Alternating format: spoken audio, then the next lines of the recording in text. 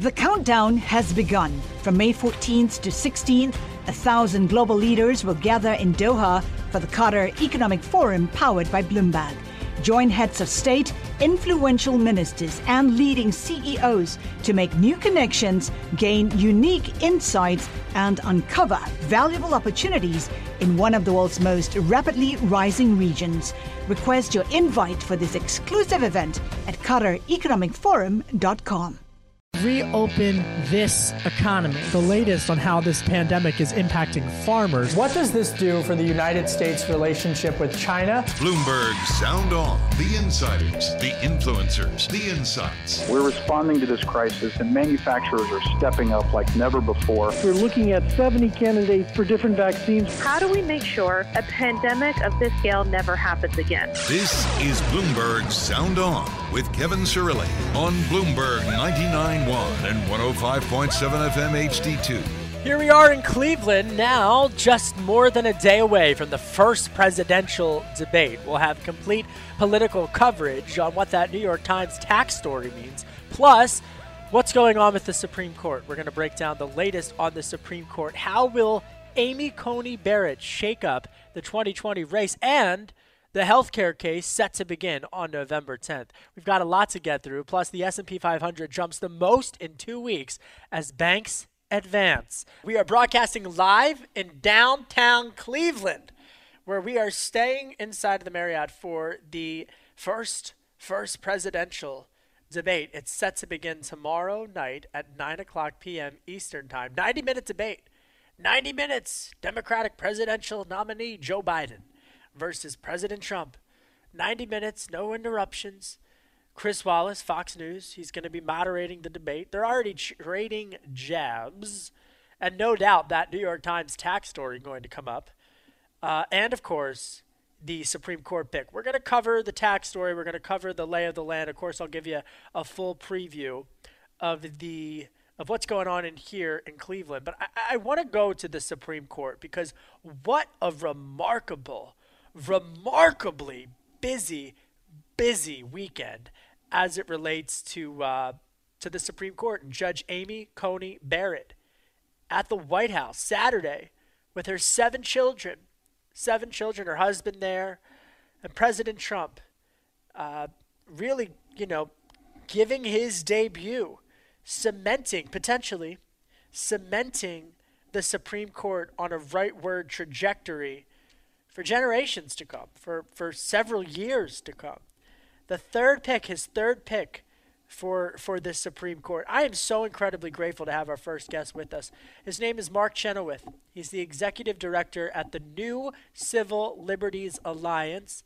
He is also the former chief of staff to Congressman Mike Pompeo. Of course, now we know him as the former CIA director and the current Secretary of State. I would add maybe a one-day presidential candidate, but, I don't want to get in trouble, Mark. Mark Chenoweth, how will Amy Coney Barrett, how will she impact the Supreme Court and moving it to the right? Well, I think that, it's too soon to say how she will impact the court, but I think that from everything that she has said and from what we've seen in her opinion, she does appear to come from that more textualist and originalist school that Justices Scalia and Thomas hail from. And so I think that we could expect at least her approach to statutory questions will be more of a careful textualist approach, and that her approach to constitutional questions will take into consideration the original meaning of various constitutional provisions. And I think so much of what we've heard over the past couple of days and its immediate impact on the 2020 race has been on abortion rights. And to be honest, I think there's only one Supreme Court justice who has weighed in on Roe v. Wade directly. Do you expect her in her confirmation hearings to answer directly before members of the Senate Judiciary Committee if she's asked about Roe v. Wade, or do you think she'll give an open-ended answer, and why might that be? I think it's almost guaranteed that she'll give an open-ended answer. And back when I was in the Department of Justice during the Bush administration back in the 2002-2004 time frame, I worked in the Office of Legal Policy. We worked on preparing judges for confirmation hearings. And the typical preparation for judges involved trying to get them to answer those kinds of hot-button questions. And the judges know pretty well that if they go down that path of giving an answer to any hot-button question, then they can't very well justify not giving an answer to how they would vote on any other hot-button question. And so that's why these confirmation hearings, that's why at these confirmation hearings you hear the nominees tend to avoid giving direct answers to those sorts of things because they don't want to prejudge any issue that's going to be coming before them. So it'll be an open-ended answer if they ask her directly about Roe v. Wade or any other question that could come before her. And I think that's important, especially as we're in the real time final sprint up to the November 3rd elections. Mark Chenoweth is with us. He's the former chief of staff to Congressman Mike Pompeo. A huge case that I think also will be front and center of this presidential cycle is, of course, healthcare. Because on November 10th, if she's confirmed, on November 10th is when the Supreme Court is set to take up an Affordable Care Act ruling that really calls into question and could rule ultimately on the legitimacy of the Supreme Court, of the constitutionality of the Affordable Care Act or Obamacare. And in fact, in Biden's comments in the lead up to the first debate, every comment that he's released from his campaign has mentioned healthcare. I think he's really going to hammer home on healthcare. I was dusting up on some of the court cases that they're calling her Amy Coney Barrett, ACB, that ACB wrote about earlier this year. And she said on an immigration case, quote, litigation is not the vehicle for resolving policy disputes, end quote. How might that show us how she could potentially rule on the healthcare case that they're going to hear in November? Well, it could mean that she views these sorts of cases as not about the underlying substantive policy question, but rather about whether or not the various players in the in the legislation process have behaved appropriately in terms of their own role. If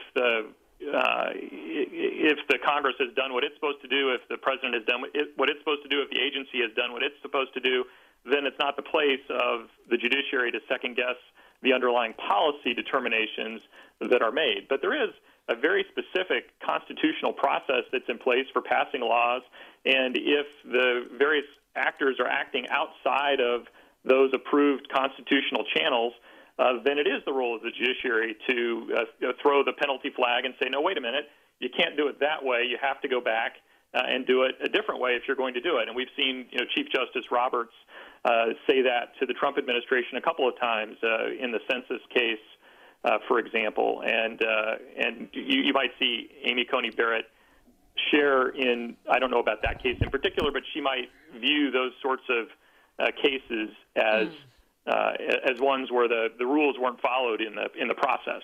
Really fascinating. Let me follow up on that point because, Mark Chenoweth is on the line, and really what he does so well is he dives into the weeds of so many of these issues that are incredibly important to the financial services world. You look at something like the Consumer Financial Protection Bureau, for example, and there have been some potential litigation, especially over the next couple of years. Or you look at the EPA and the Environmental Protection Agency and cases that might come up before the Supreme Court. In terms of financial services and the economy, do we know anything about how ACB, where she fits in on the ideological spectrum of the current judges that are on the court?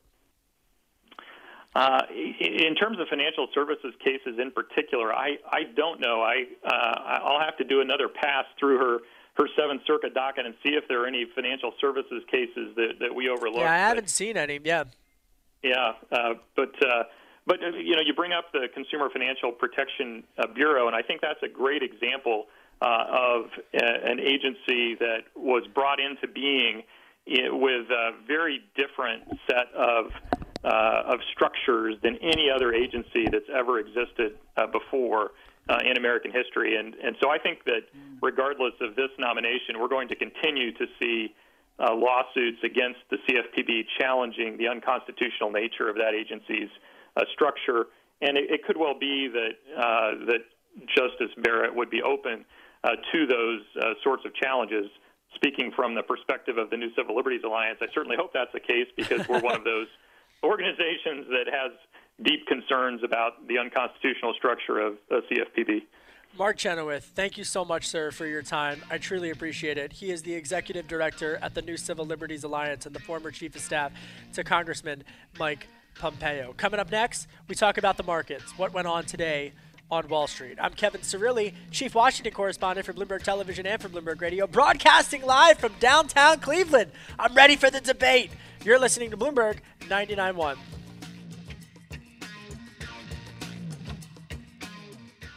The countdown has begun. This May, 1,000 global leaders will gather in Doha for the Qatar Economic Forum powered by Bloomberg, held in conjunction with our official partners, the Qatar Ministry of Commerce and Industry and Media City Qatar, and premier sponsor QNB. Join heads of state, influential ministers, and leading CEOs to make new connections and gain unique insights. Learn more at QatarEconomicForum.com. You're listening to Bloomberg Sound On with Kevin Cirilli on Bloomberg 99.1 and 105.7 FM HD2. Really fascinating to check in with Mark Chenoweth there. He's the former chief of staff to Congressman Mike Pompeo. I remember covering Congressman Pompeo back on the day on Capitol Hill. Remember all the Benghazi hearings and whatnot? Speaking of Secretary of State Mike Pompeo, Nick Wadhams and Saleha Mosin reporting on the Bloomberg terminal that the Trump administration is considering fresh sanctions to sever Iran's economy from the outside world, except in limited circumstances. What they would do is target more than a dozen banks and labeling the entire financial sector off limits. This according to three people familiar with the matter. Secretary Pompeo was very pointed in his criticism of Tehran in his interview last night with Mark Levin over on Fox News. Speaking of what's happening globally, let's check in with the markets. Reading from the Bloomberg terminal, U.S. stocks jumped after 4 weeks of declines, and European shares added the most in 3 months amid broad gains for equities. The dollar weakened. Banks led the S&P 500 index to its biggest gain in 2 weeks as investors found buying opportunities after the gauge fell to its lowest since July last week. Joining us now to help us understand everything that's been going on today and how they're reacting with all this volatility coming up in the next couple of months, really, not just weeks. Katie Greenfield. She is Bloomberg Markets and ETFs reporter. Katie, welcome to the program. Thanks for joining me. S&P 500 jumped the most in 2 weeks today as the banks advanced. What happened in the markets? Well, it was a really strong day overall. You saw all the major equity indexes end higher, and it was a really big departure from last week, which was the S&P 500's fourth straight week of losses. In terms of what was boosting sentiment here, you did see some progress on stimulus negotiations. Speaker Pelosi said that the Democrats still want more spending from the White House, but just the fact that the two sides are talking was taken as an optimistic sign in markets. So that helped to broaden out today's rally just from sectors like tech, which has just been leading the charge over the past couple months. Instead, you saw nearly every stock in the S&P finish higher today, and beaten down sectors like financials and energy were really leading gains today, which you haven't seen in a while. And it's why is that? Answer me that. Why do you think that is? Well, the banks are a tricky situation since they really depend on yields. It's really hard for banks to turn a profit when you see the yield curve flattening and flattening. So the fact that the Fed has introduced so much stimulus into the markets that's really tamped down long-end yields, and that is just crushing banks. And even though yields are pretty much flat today, just the optimism that maybe we'll get more stimulus, maybe that will translate into maybe some inflation down the road. The Fed might potentially hike rates in the next couple of years. That's giving the banks a little bit of a boost because they're still down on the year. This is a very beaten down sector. Well, Katie, in my neck of the woods, and back in Washington, D.C., I'm in Cleveland for the debate, but back in Washington, D.C., I was really struck to see that it wasn't just Republicans, Democrats as well. Both parties, especially on the Senate Banking Committee, both parties, whether it's Sherrod Brown or whether it's Pat Toomey, really praising the central bank for their policy remarks or for their policy position and the shift with regards to inflation. So, Fed Chair Jay Powell really garnering some high praise in both parties. It's rare these days for what he's been doing with inflation. Let me ask you, because I'm looking at the medical data, and, public health officials, they're warning that the U.S. could take heart at the end of this. That the U.S. really could have an increase of cases in the second wave over the next couple of weeks. How are investors gauging the data on the health front with the pandemic and the potential for a second wave? Well, this is striking because, like you say, there's a lot of warning signs out there just in terms of the path of the virus, let alone the path of a vaccine. But today it's interesting. You're seeing what we've been calling the reopening trade doing well. If you look down the list of the top performers in the stock market today, it's companies like Boeing, like Delta, like the Gap. Those are all stocks that would benefit from the American economy opening up again. Whereas if we went into another lockdown situation, those companies would be really hard hit. But those companies, again, they're up today, which is another departure from last week when you saw stocks like Amazon and Apple, which would obviously do well if we're all stuck at home again. They had their best week relative to the reopening trade since June last week. But today, it's a completely different story. But right now, investors seem happy to pile back into these economic reopening trades, even though, like you say, it's a really murky path from here. Katie Greenfield's on the line. She's a Bloomberg Markets reporter and follows all the ETFs for us. I find it really striking just how people like yourself, as well as economists, really just the data that they're utilizing, whether it's restaurant reservation metrics or even traffic on the roads, in order to try to track where things are going. I want to follow up on a point that you just made, and it's something that I think has emerged that maybe is a little bit hidden, which is that the one thing about the United States that's very different than, say, smaller countries in Europe is that we have had states, large populated states, that have remained with restrictions in place or haven't. So it's not like the entire country would go into a blanket lockdown as, say, other smaller countries would. So does that almost serve as a buffer, or do you think that has made its way into the economic analysis of the potential of a second wave, that it wouldn't necessarily be a blanket shutdown? I think that's a very fair point. And I mean, if you think about what really spooked people in terms of the European lockdowns, it was cities such as London, question marks over whether they can remain open. Whereas I'm talking to you from New York City right now, which is open, and you're seeing cases controlled in huge states like California, like New York. Sort of the financial centers are still doing well in terms of cases. And I think that is helping keep sentiment from really going off a cliff when investors sit down and consider what is the next few months going to look like. So let me ask you about something else. I mean, I look at the VIX, the volatility index. I feel like investors are bracing for the absolute worst, that they might not get an outcome on the election or some political volatility, and even with the Supreme Court and whatnot, that they're looking long term into December. And in fact, they're moving some money to Japan. You're right.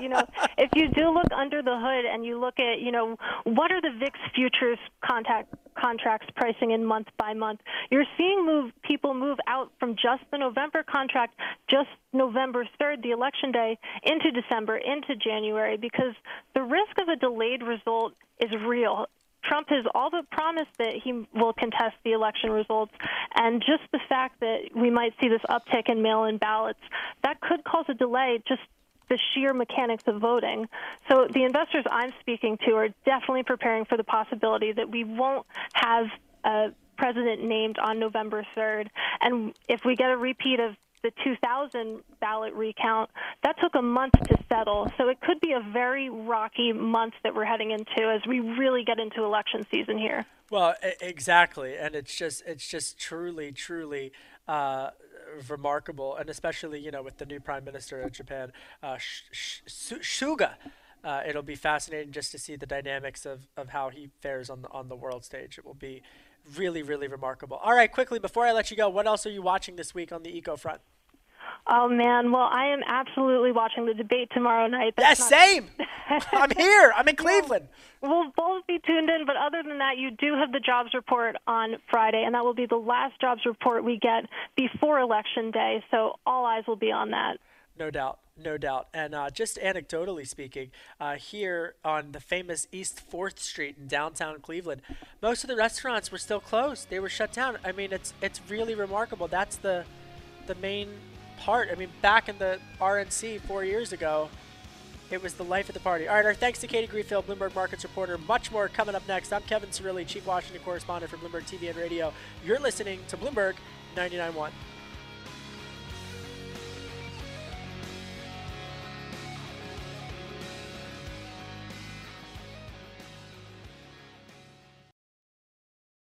Live from our nation's capital. How do we reopen this economy? The latest on how this pandemic is impacting farmers. What does this do for the United States' relationship with China? Bloomberg Sound On. The insiders, the influencers, the insights. We're responding to this crisis, and manufacturers are stepping up like never before. We're looking at 70 candidates for different vaccines. How do we make sure a pandemic of this scale never happens again? This is Bloomberg Sound On with Kevin Cirilli on Bloomberg 99.1 and 105.7 FM HD2. The final countdown to the first presidential debate.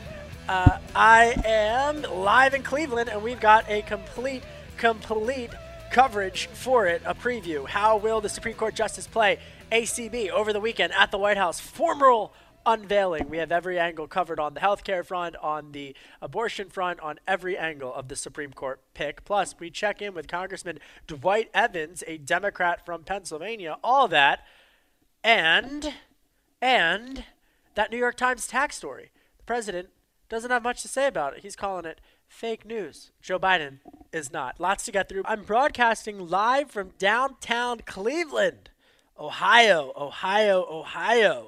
Because tomorrow night, of course, at 9 p.m. Eastern New York time, is the first presidential debate. 90 minutes, uninterrupted. President Trump versus Democratic presidential nominee Joe Biden. Stakes really have never been higher. And when I touched down, it's raining here in Cleveland, but when I touched down earlier this morning, I went right to East 4th Street. And that is one of the best places for the restaurants. And I remember it back 4 years ago for the Republican National Convention. It's all shut down. I'm telling you, it's hard to find a restaurant that's open. Really remarkable things in this city of Cleveland. Even more shut down, dare I say, than in Washington, D.C. So we're going to have a full preview of the debate, obviously, but a big news weekend.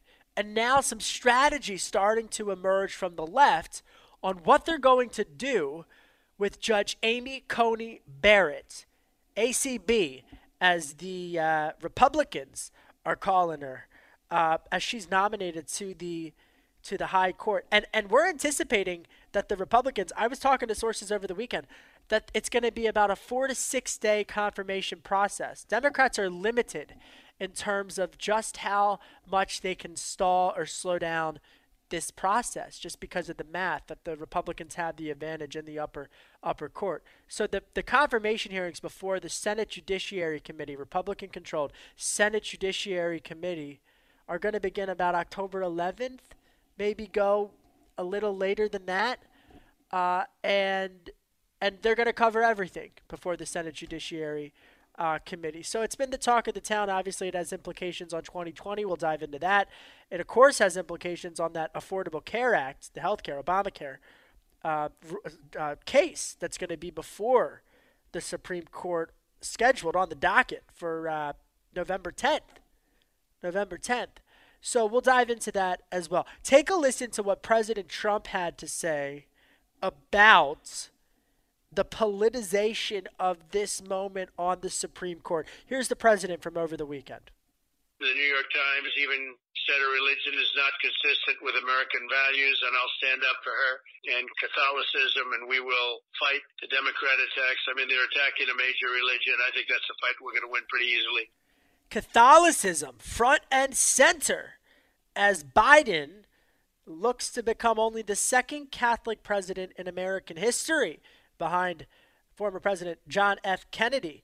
Catholics having correctly chosen the President of the United States every time since 2004. Recent polls have Trump trailing in the Catholic vote by single digits, so still within striking distance. Amy Coney Barrett, a Catholic, and so right there, the issue of religion now injected into this. And then take a listen to Biden, what he had to say about healthcare in that all-important November 10th case. Here he is. The judge has a written track record of disagreeing adamantly with the Supreme Court's decisions on 2 occasions upholding the ACA. It is remarkable. Luis Miranda is with us. He is former DNC Communications Director and Director of Communications and Politics at Alloy. And John Sitilides is a geopolitical strategist at Trilogy Advisors and diplomacy consultant to the State Department. Luis, I just outlined it there. You've got collision course of issues in this nomination process, and really it looks like Democrats are limited in terms of what they can do to stop this nomination from being confirmed.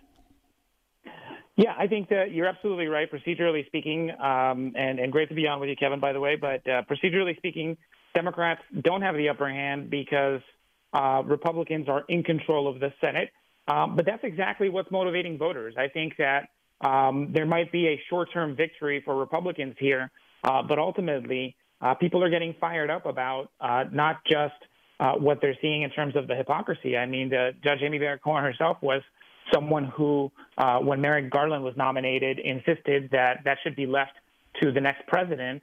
And I'm not sure that the American people like that hypocrisy generally, much less when they look at her deeply, deeply conservative attitude. Look, at Alloy, what we do is provide data to the progressive ecosystem.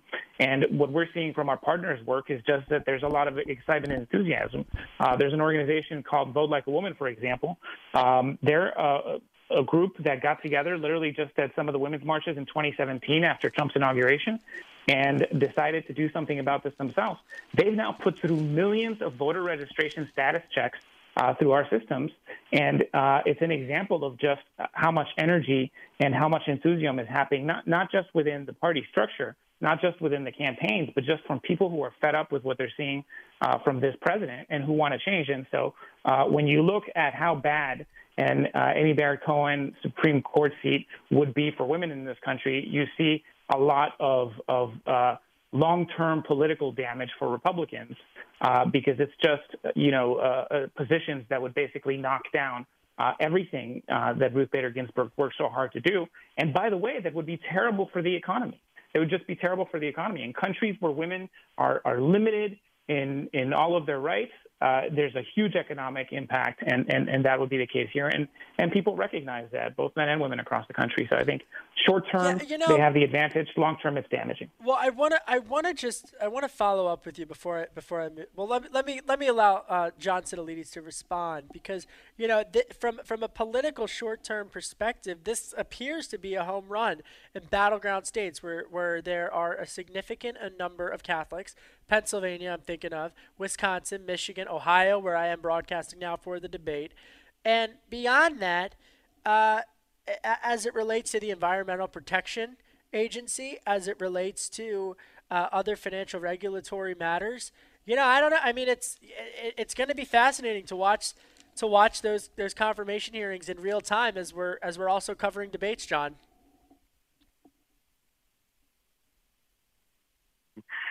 She's a textualist, she's an originalist, and she espouses a conservative judicial disposition. There's no doubt about it.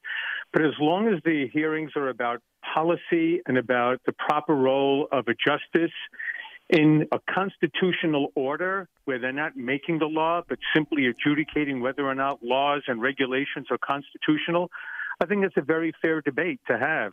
Yeah. And I think the president, from his perspective, is wise to put Senate Democrats on notice to not make the justices, or the judges, I should say, it's not a justice yet, not make her faith, her religion, an issue.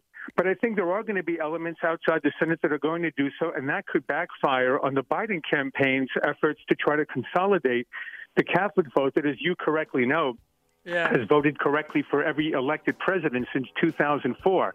So there's going to be a very careful balance over here. But I think for the most part, this is going to be about her conservative philosophy. She's not going to forecast how she's going to vote on any issue, including abortion. All right, hold it right there. We've got much more coming up. I'm Kevin Cirilli, live from Cleveland. You're listening to Bloomberg 99.1.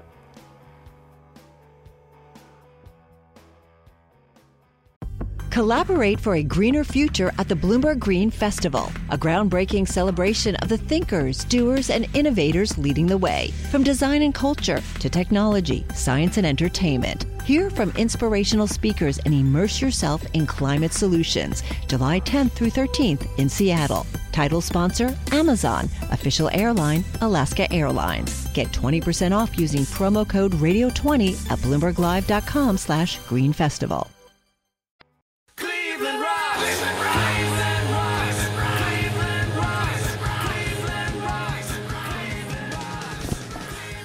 The reason we played that song is because I'm in Cleveland. Kev is in Cleveland. My name is Kevin Cirilli. I'm the chief Washington correspondent for Bloomberg Television and for Bloomberg Radio, and we're ready for the debate. I got to tell you, debates are truthfully one of my favorite things to cover in politics because there's so much that goes into them, and I have no clue what to expect for this first presidential debate. All I know is I touch down at the Cleveland airport. I see a huge sign of Bruce Springsteen in the airport, Cleveland airport, because this is where, what's it called? The Rock and Roll Hall of Fame. You know, we're driving into the city. David Sucherman, our coordinating field producer. I see the triangles. That's what the Rock and Roll Hall of Fame is. And I said, all right, I'm ready. I'm ready. We go. We get an immediate COVID test. We're all being tested rapidly to see if we have the COVID-19, the nose swab. We tested, thankfully clear. So we're good to go. And we're going to pick up the credentials after the show tonight. We're going to have complete continuing coverage and things that I'm going to be looking for, as my friend and mentor Tom Keene of Bloomberg Surveillance always tells me to do. What is the vibe? What is the vibe on the various campaigns and their surrogates? They're out in full force. I can tell you the Trump campaign is out in full force. They're trying to flood the airwaves, flood the zone. And quite honestly, it's a contrast with Biden world simply because if you look at the polls, it's going to be remarkable to see polling-wise, Biden right now, even in those battleground states, has the upper hand. But President Trump in striking distance, especially in a state like Florida. So that's why all of these things are really on collision courses, and it's remarkable. So the debate's so much riding on them, and we'll have continuing coverage of them. John Sitilides is with me for the hour. John is a geopolitical strategist at Trilogy Advisors and a diplomacy consultant to the State Department. Louis Miranda also with me, former DNC communications director and director of communications and politics at Alloy. John, you know, there was that New York Times tax story which pretty much says the president didn't pay a lot of taxes. And, you know, I think the president, based upon my reporting, is going to pivot in the debate to use it as an opportunity to talk about tax policy. Democrats are going to do it to talk about economic inequality. Do you think, John, that it's going to shake up the dynamics of the debate? No, I really don't. And I think it'll have nearly zero impact on voting patterns over the next 6 weeks. Look, the president's opponents are going to say, see, I told you so. He's a reprobate. The president's supporters will say, okay, great, Russia hoax, impeachment, he insulted the military, another fake news story, who cares? So it's all baked into the process already. And don't forget, Kevin, in 2016, the issue of Trump paying taxes was part of the debate itself with Hillary Clinton, and he actually said, by not paying taxes when he didn't have to, quote, that makes me smart. So he's simply going to say this is the tax code as it's written, and this New York Times report did not point to a single illegal action by President Trump. No illegal tax avoidance. So if we want to look at the tax code, I think it's a very fair debate. I doubt he's going to bring this up, though, And if Joe Biden does, or if a questioner does, Chris Wallace tomorrow night, Kevin, I think he'll use it as a cudgel against Joe Biden and start to talk about Hunter Biden's transactions with the former mayor of Moscow, with the Chinese company investing in this private equity firm. Remember, Trump is absolutely unpredictable, but if he's attacked on this or feels he has to be defensive, he's going to come back twice as hard against Joe Biden. You know, I'm surprised that we haven't been talking about Fidel Castro more, to be honest, especially with the Cuban vote in Florida. You know, Louis, let me bring you into this this conversation. I was looking at the crosstabs of these polls.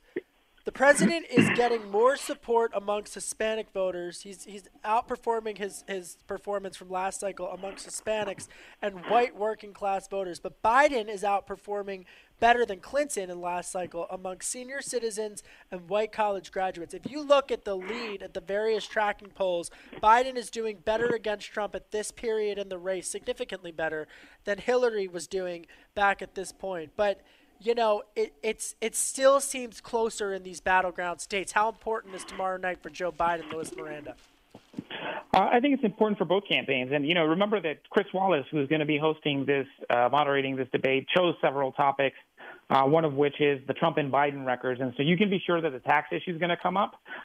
You know, Biden will have the chance to knock down criticisms of his policies and to, you know, make it clear that nothing that he would do would have anything but a positive impact on anyone making less than $400,000 a year, which I think is important to debunk because it's one of the key attacks that Republicans have been making.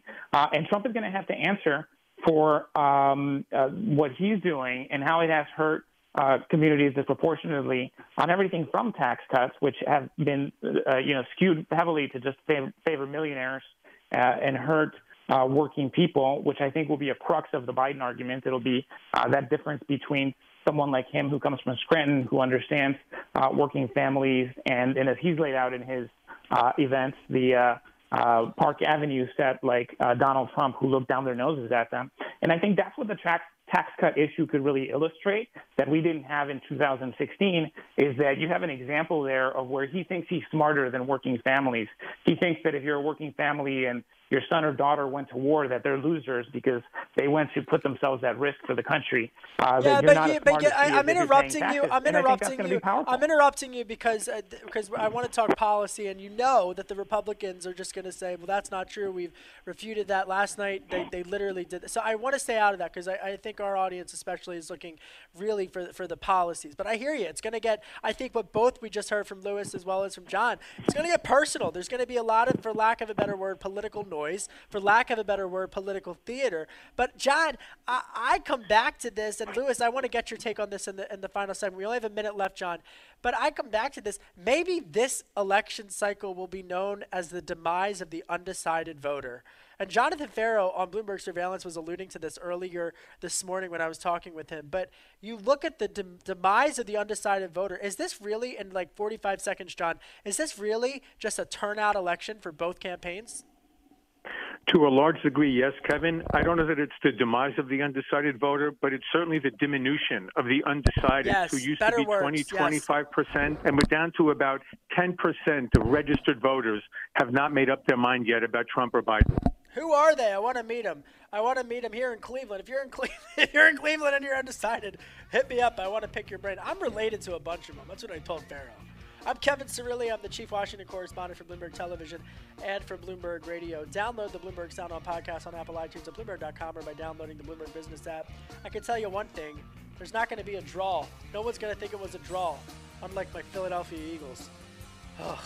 You're listening to Bloomberg 99.1.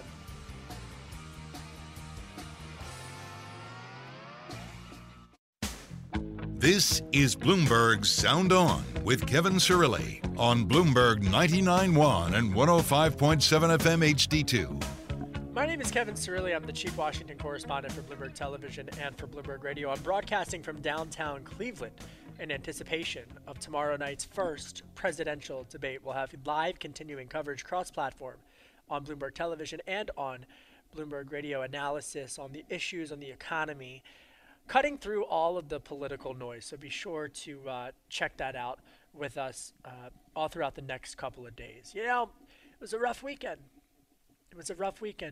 I don't even know if I would have preferred the loss as opposed to the tie, as Doug Peterson on the Philadelphia Eagles calls to punt in overtime. Congressman Dwight Evans is with me. He's on the line. He's a Philly congressman, Democrat, representing the Pennsylvania's 3rd congressional district. Congressman, I mean, it was brutal. What is going on with Wentz? I can't even laugh, Congressman. Hey, I'm so upset about this. You just gotta have faith. I mean, I've had faith in Carson Wentz for 5 years. Nobody thought we win the Super Bowl neither, right? Well, nobody you know who won us the Super Bowl? Nick right? Foles. Nick Foles won us the Super Bowl. He had to have a team with him. He had to have a team. Look, it's 3 games. We still got many more games. You know, we have that way of bouncing back. I hope you're right, because we weren't. I'm just going to move on because our executive producer, Christine Barada, will say, Kevin, this is a political policy show and not a Philadelphia Eagles show. All right. Let's talk taxes. How's that for a pivot? Let's talk taxes. Yeah. All right, Yeah. so you're on the Small Business Committee up in the House of Representatives. I mean, how is this reverberating amongst your Democratic colleagues, this New York Times tax story, and President Trump? Well, I'm on small business. I'm on Ways and Means. And obviously, it just doesn't smell right. When you think about the average citizens, firefighters, teachers, it's like a system that is not working. And it's the reason why the chairman of the Ways and Means Committee sued in the first place to have the president expose his tax returns. It is just this question around accountability. So when you look at it, it really looks like he's gamed the system. He has been consistent for the last 4 years in saying because of the audit, he cannot show his information. And now you see his information. And basically see that, one, he hasn't paid any taxes. And when he did, he only paid $750. I mean, teachers, firefighters, people on the street, there's no way in the world that they could do that. And that's not the way the tax structure is supposed to work. And that's why on the Ways and Means Committee, we have that oversight responsibility of any person. Nobody's above it.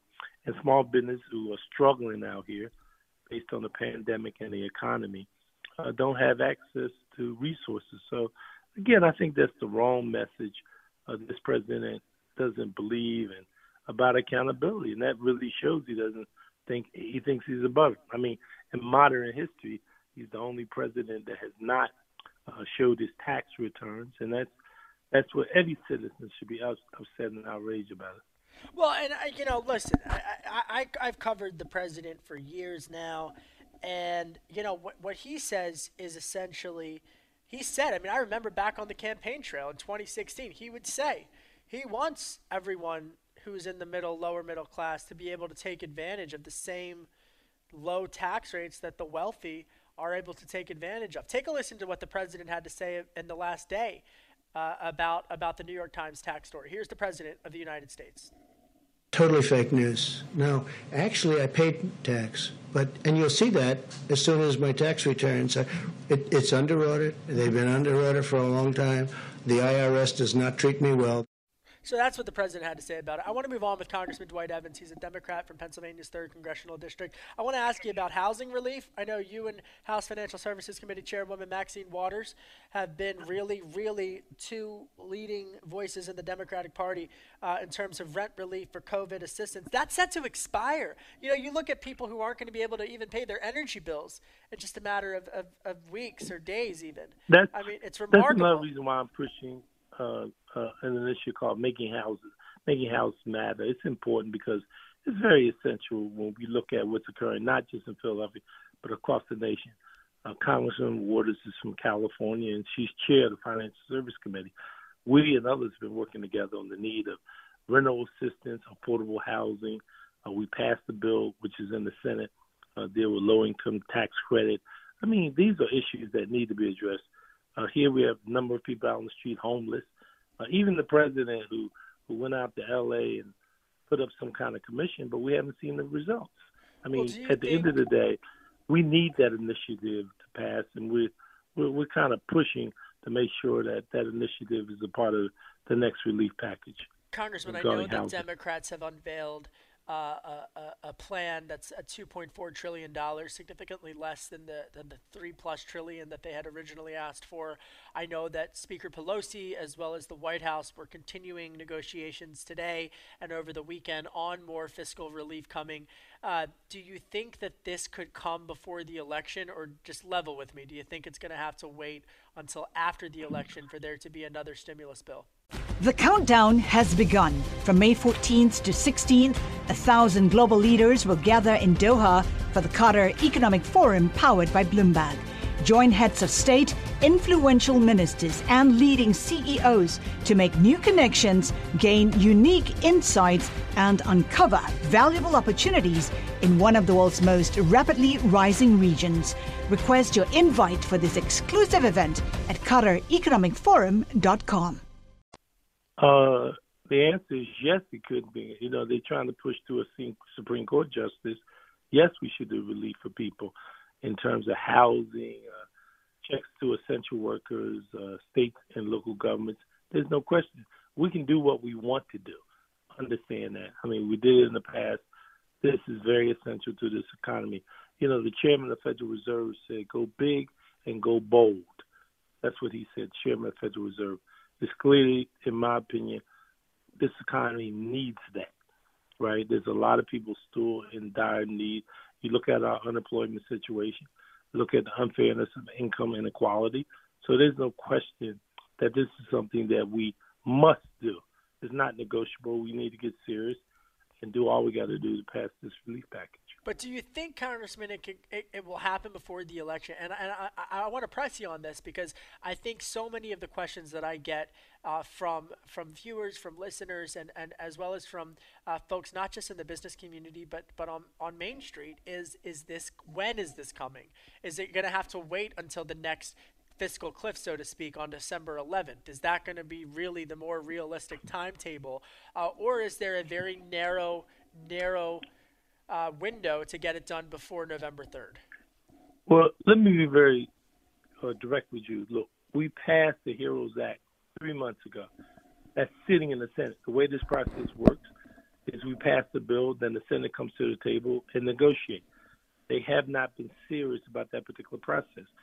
So the Speaker is using all the leverage that she has with the Treasury Secretary to understand that this must be done. So it's not a question of can it be done. I'm saying to you it can be done. It's a question of political will. All right, and final question for you. Pennsylvania, such a key battleground state. Your part of the state turnout is going to be incredibly important, especially if Democrats hope to win back Pennsylvania from President Trump at the presidential level. Just give us the lay of the land as you see things. Biden is polling ahead, though still just by single digits ahead of President Trump in Pennsylvania. But what are you noticing in terms of early voting and whatnot? Well, you know, that process is just getting started. And the vice president, in my view, is being very methodical, what I call block by block. I mean, he's been here, he's traveling across the state. He's focusing on all aspects of the state with an agenda, you know, an agenda that is about the people. I mean, healthcare is primarily the focus that he's talking about. I mean, under the Trump, you were talking about getting rid of Obamacare. And under Vice President Biden, he understands the importance of healthcare and the need for it. So I share with you, I feel very optimistic about Pennsylvania. We're in a better position than we were in 2016, much more organized. People are, you know, out there calling everywhere. Even in the pandemic, they're working much closer together, all aspects of Pennsylvania. I've been around here my entire life, and I tell you, I've never seen the excitement engaged in about getting rid of this president. All right, Congressman Dwight Evans, a Democrat from Pennsylvania's 3rd Congressional District and an Eagles fan. Come on, Congressman, we got to have the Eagles turn it around. I'm Kevin Cirilli. You're listening to Bloomberg 99.1.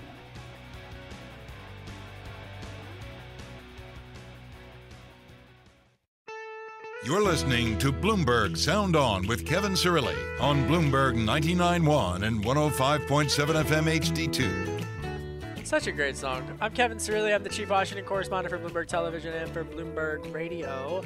John Sitilides is with us. He is at Trilogy. He's a geopolitical strategist at Trilogy Advisors and diplomacy consultant to the State Department. Louis Miranda is with us, former DNC communications director and director of communications and politics at Alloy. It's time now for my favorite part of the program. What is on your radar? I'm in Cleveland, so I'm always thinking about the debate for tomorrow, and we're going to make checking in on all of our sources after the show to get some great programming for everyone in the next couple of days. But John, what's on your radar? You always bring it global. What's on your radar? I've got two topics, but first and foremost is the unfortunate breakout of hostilities in an area of the world that's probably unfamiliar to most of your audience, Kevin, but it's the Nagorno-Karabakh conflict between Azerbaijan and Armenia. And the reason this is important is because it potentially involves Russia, Iran, and America's NATO ally in the region, Turkey, each taking sides, several with Armenia, several with Azerbaijan. We're also talking about Azeri oil exports to Israel and gas exports to Europe that could all be affected if this blows up bigger than it already has. 2 days of conflict. We're hoping that international mediation can put a lid on it, but a very dangerous powder keg if we don't manage this properly. Well, and they've Armenia has declared martial law. I mean, think about this, folks. Armenia has declared martial law as a result of the conflict. So has Azerbaijan, Kevin. With Azerbaijan. Both countries have. And you mentioned the Nagorno-Karabakh area that they're disputing. It's the size of Delaware.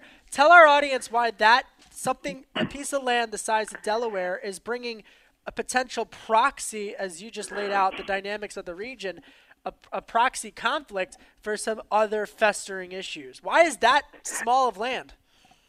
Great question. This is one of the remnant hangovers of the demise of the Soviet Union in the late 80s and early 90s. And Nagorno-Karabakh is technically Azerbaijani sovereign territory, but it's populated almost completely by ethnic Armenians. There's been a historical rivalry between the two peoples, and so these ethnic Armenians did not want to be governed or controlled by Azeris, so they declared themselves to be a breakaway republic. Armenia and Azerbaijan went to war for 3 years between 91 and 94. They've never had a peace agreement. There's simply been a ceasefire in place for 25 years. And my guess is this is a cry for international mediation to help resolve this frozen conflict that's now an open war. Wow. All right. I want to make sure I get to Louis before I give you a second attempt. But that's a fascinating one. That's also on my radar. I was reading up on that all this morning, Armenia and Azerbaijan. Louis, what's on your radar? On my radar is just the possibility, again, that House Democrats are trying to get another stimulus proposal going. Yes, huge.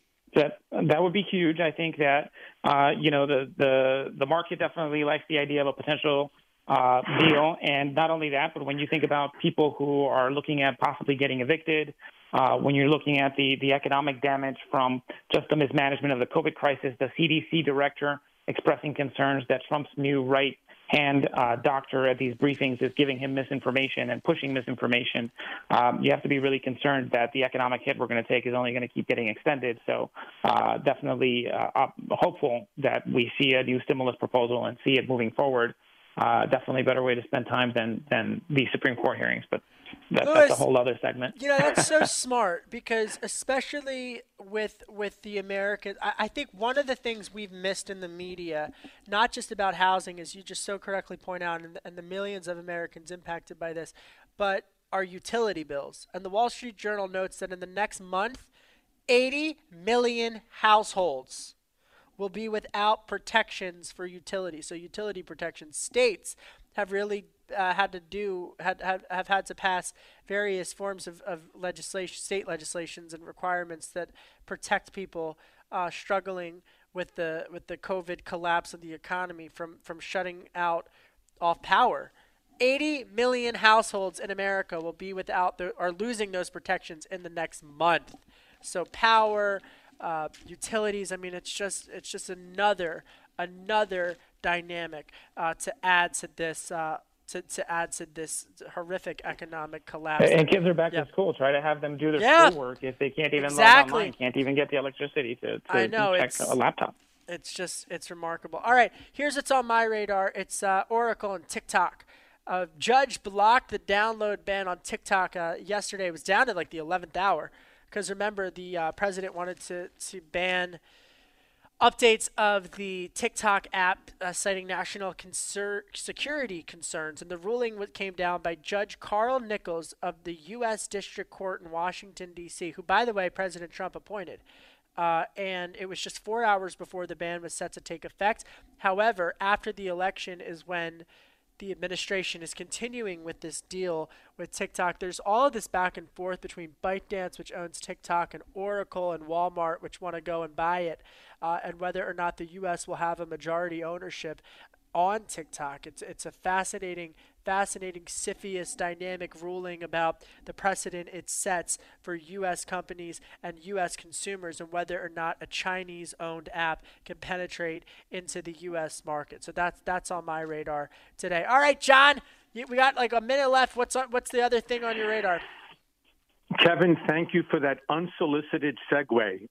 Barring post-election day chaos, there will be an emerging bipartisan consensus in the U.S. Congress in January for a U.S. and international-led push to revoke and rebid the 2022 Winter Olympics, now scheduled in Beijing, citing China's human rights abuses and violations against Uyghurs, Tibetans, Mongolians, Hong Kongers, and its own citizens. And this will likely provoke a major Chinese backlash. In what form exactly, it's unclear, but I see this emerging in January. That's smart. And, you know, I'm going to start sniffing around on that, John. And just over the weekend, President Xi Jinping of China gave a speech at the Communist Party and he defended his actions in the Xinjiang province against the Uyghur minorities. Defended it, John. Defended it. And, of course, this has become a nonpartisan issue in the United States with Republicans and Democrats rightfully criticizing those horrific human rights abuses. Do you believe that? He defended it. Xi did. Of course he did. The Chinese government and the Chinese Communist Party has been undergoing an extraordinarily aggressive and arrogant posture, really since Xi Jinping came to power, but especially since he became president for life about 3 years ago. And I think we're really in a Cold War of sorts between the U.S. and China right now. And we'll see this expand to an international coalition, especially given China's COVID concealment of the last 8 months.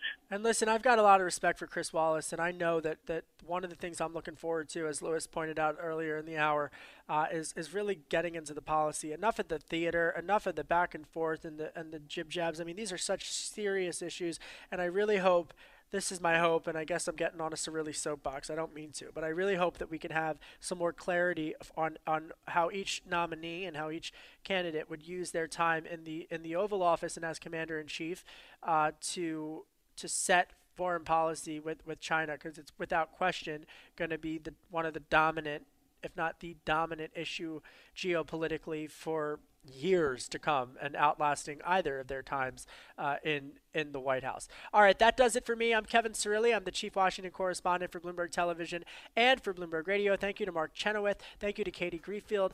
Thank you also to Congressman Dwight Evans and to our panel, Louis Miranda. Always great to catch up with you, Louis, and John Sidolides. You too, John. I'm in Cleveland. I'm Kevin Cirilli. You're listening to Bloomberg 99.1.